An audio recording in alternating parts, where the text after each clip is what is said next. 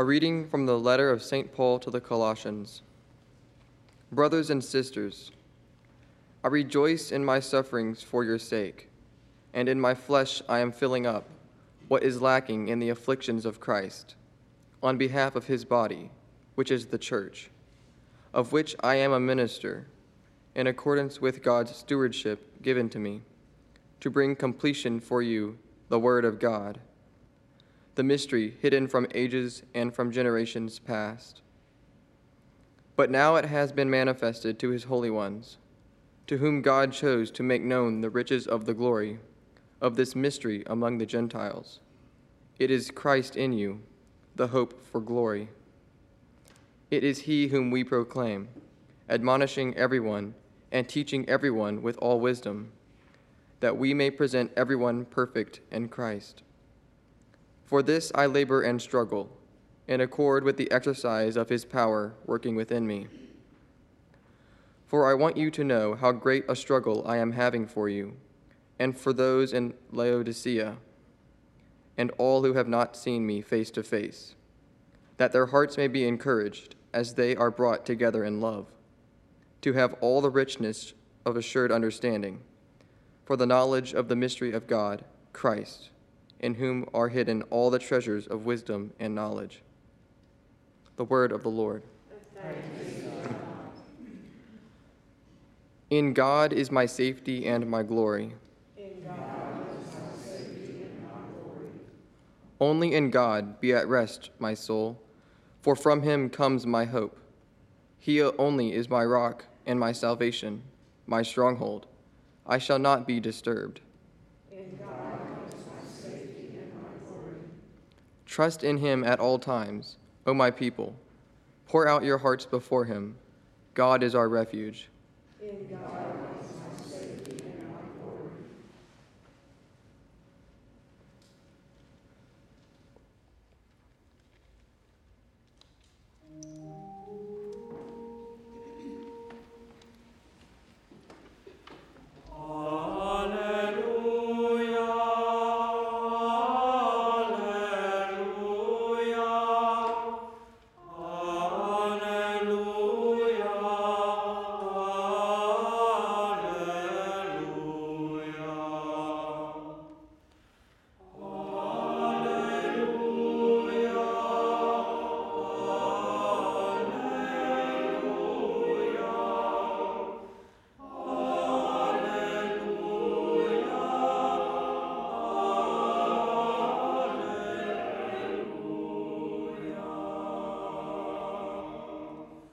My sheep hear my voice, says the Lord. I know them and they follow me.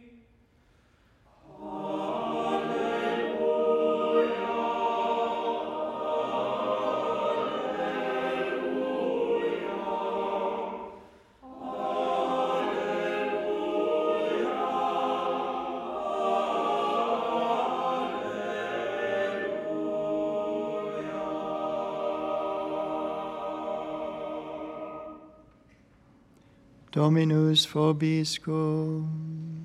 Et cum spiritu tuo. Lectio Sancti Evangelii secundum Lucam. Gloria tibi, Domine. On a certain Sabbath, Jesus went into the synagogue and taught. And there was a man there whose right hand was withered. The scribes and the Pharisees watched him closely to see if he would cure on the Sabbath, so that they might discover a reason to accuse him. But he realized their intentions and said to the man with the withered hand, "Come up and stand before us." And he rose and stood there. Then Jesus said to them, "I ask you, is it lawful to do good on the Sabbath rather than to do evil, to save life rather than to destroy it?" Looking around at them all, he then said to them, "Stretch out your hand." He did so, and his hand was restored. But they became enraged and discussed together what they might do to Jesus. Verbum Domini.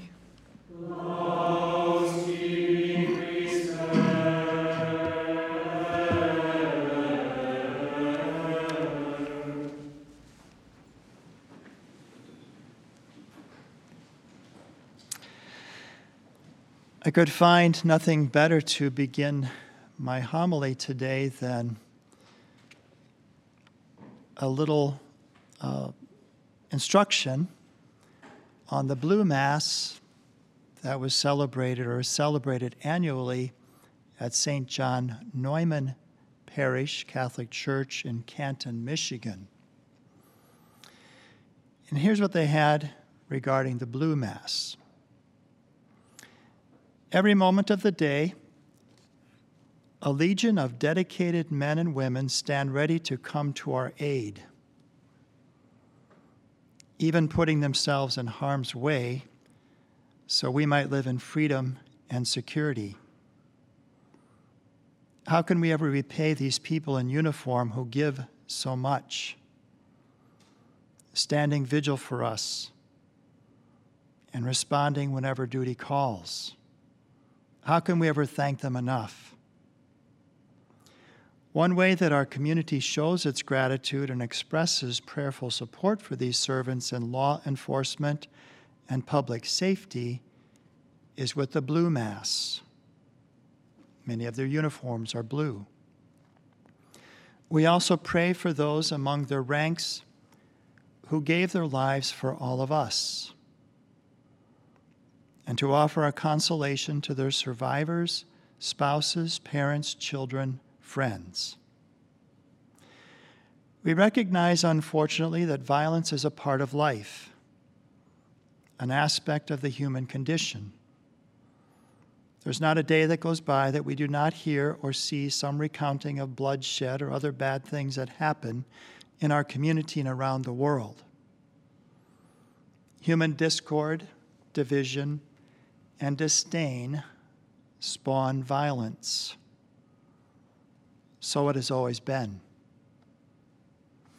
Amidst this violence, animosity, and deceit in society, the Blue Mass is an occasion to confirm our appreciation for the moral witness of those who accept the task to stand between us and harm.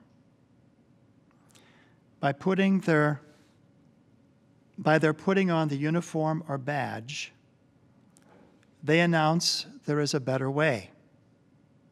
There can be a community of justice, order, compassion, goodness, and peace.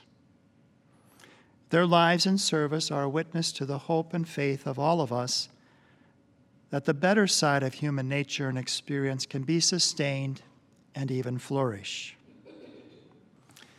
In thankfulness to God and humility before the Lord at this gathering of faith, we ask that God keep all of them safe in their service to this community. May we never forget the great price paid by our sisters and brothers in uniform so that the rest of us can try to live and build a world of true peace, a peace that ultimately comes from God.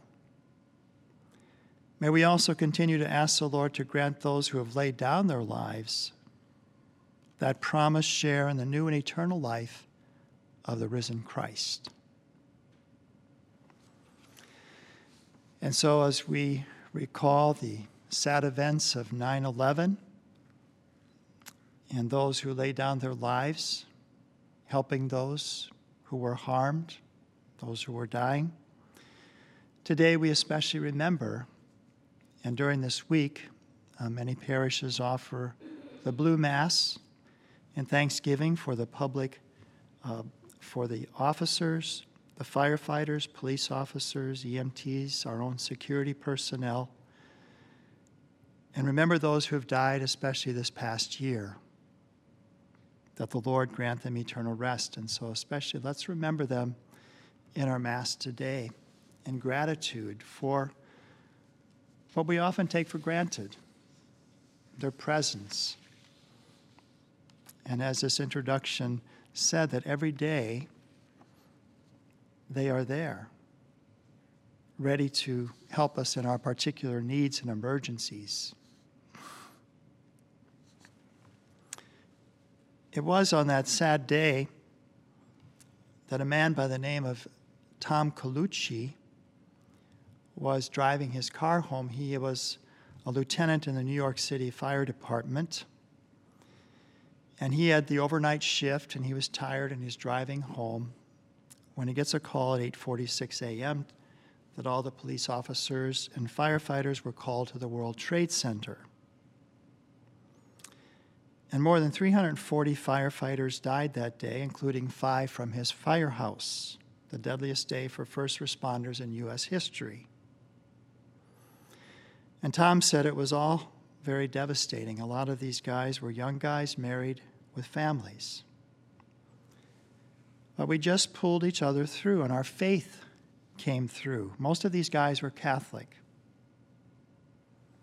And so it was the faith that pulled us through. And although it was such an evil day, he says there, I saw the best that day. He saw the courage of the firefighters, the officers, the priests who would come to assist those who were dying, including Father Michael Judge, who died as he was assisting the dying. So he saw all of that. And he saw the best in humanity in that element, the worst, but also the best, the courage, the service, the laying down one's life for the sake of others. And a spark that he had had many years before for the priesthood was reignited again, or more confirmed in his own mind. And so after his retirement, he began studies for the priesthood and was ordained to the priesthood in 2016 at St. Patrick's Cathedral. And some 1,000 firefighters and 3 fire trucks and a bagpipe band were there to celebrate his ordination to the priesthood. In fact, even before he was ordained at the firehouse, they would call him Father Tom, because he had that spiritual nature, and people would ask him questions about the faith and so on. And here's what he said about both his 20 years as a firefighter and also his work as a priest. You serve other people. That's what a firefighter does. Unselfishly, he runs into burning buildings and emergency calls to help people out. And that's what a priest does. He's always available to help people out. I get calls day and night to help people in different areas spiritually, to help them with the sacraments, Mass, confessions. And so it's a life of service, both professions. And you probably remember, after that horrible day, there was a sign of hope that stood in the midst of the rubble, the cross of the beams from the destruction. The cross, our salvation that came through suffering. And St. Paul, in today's first reading from 1 Colossians, he talks about the value of our sufferings that are united to Christ's perfect offering on the cross. And how could he say this? How could he possibly say this? What we heard at the beginning of today's first reading, I rejoice in my sufferings. How in the world can you do that? I rejoice in my sufferings for your sake. In my flesh, I'm filling up what is lacking in the afflictions of Christ on behalf of his body, which is the church. Well, what is lacking in Christ's sufferings? Well, let us realize that Christ's mystical body is still present on this earth.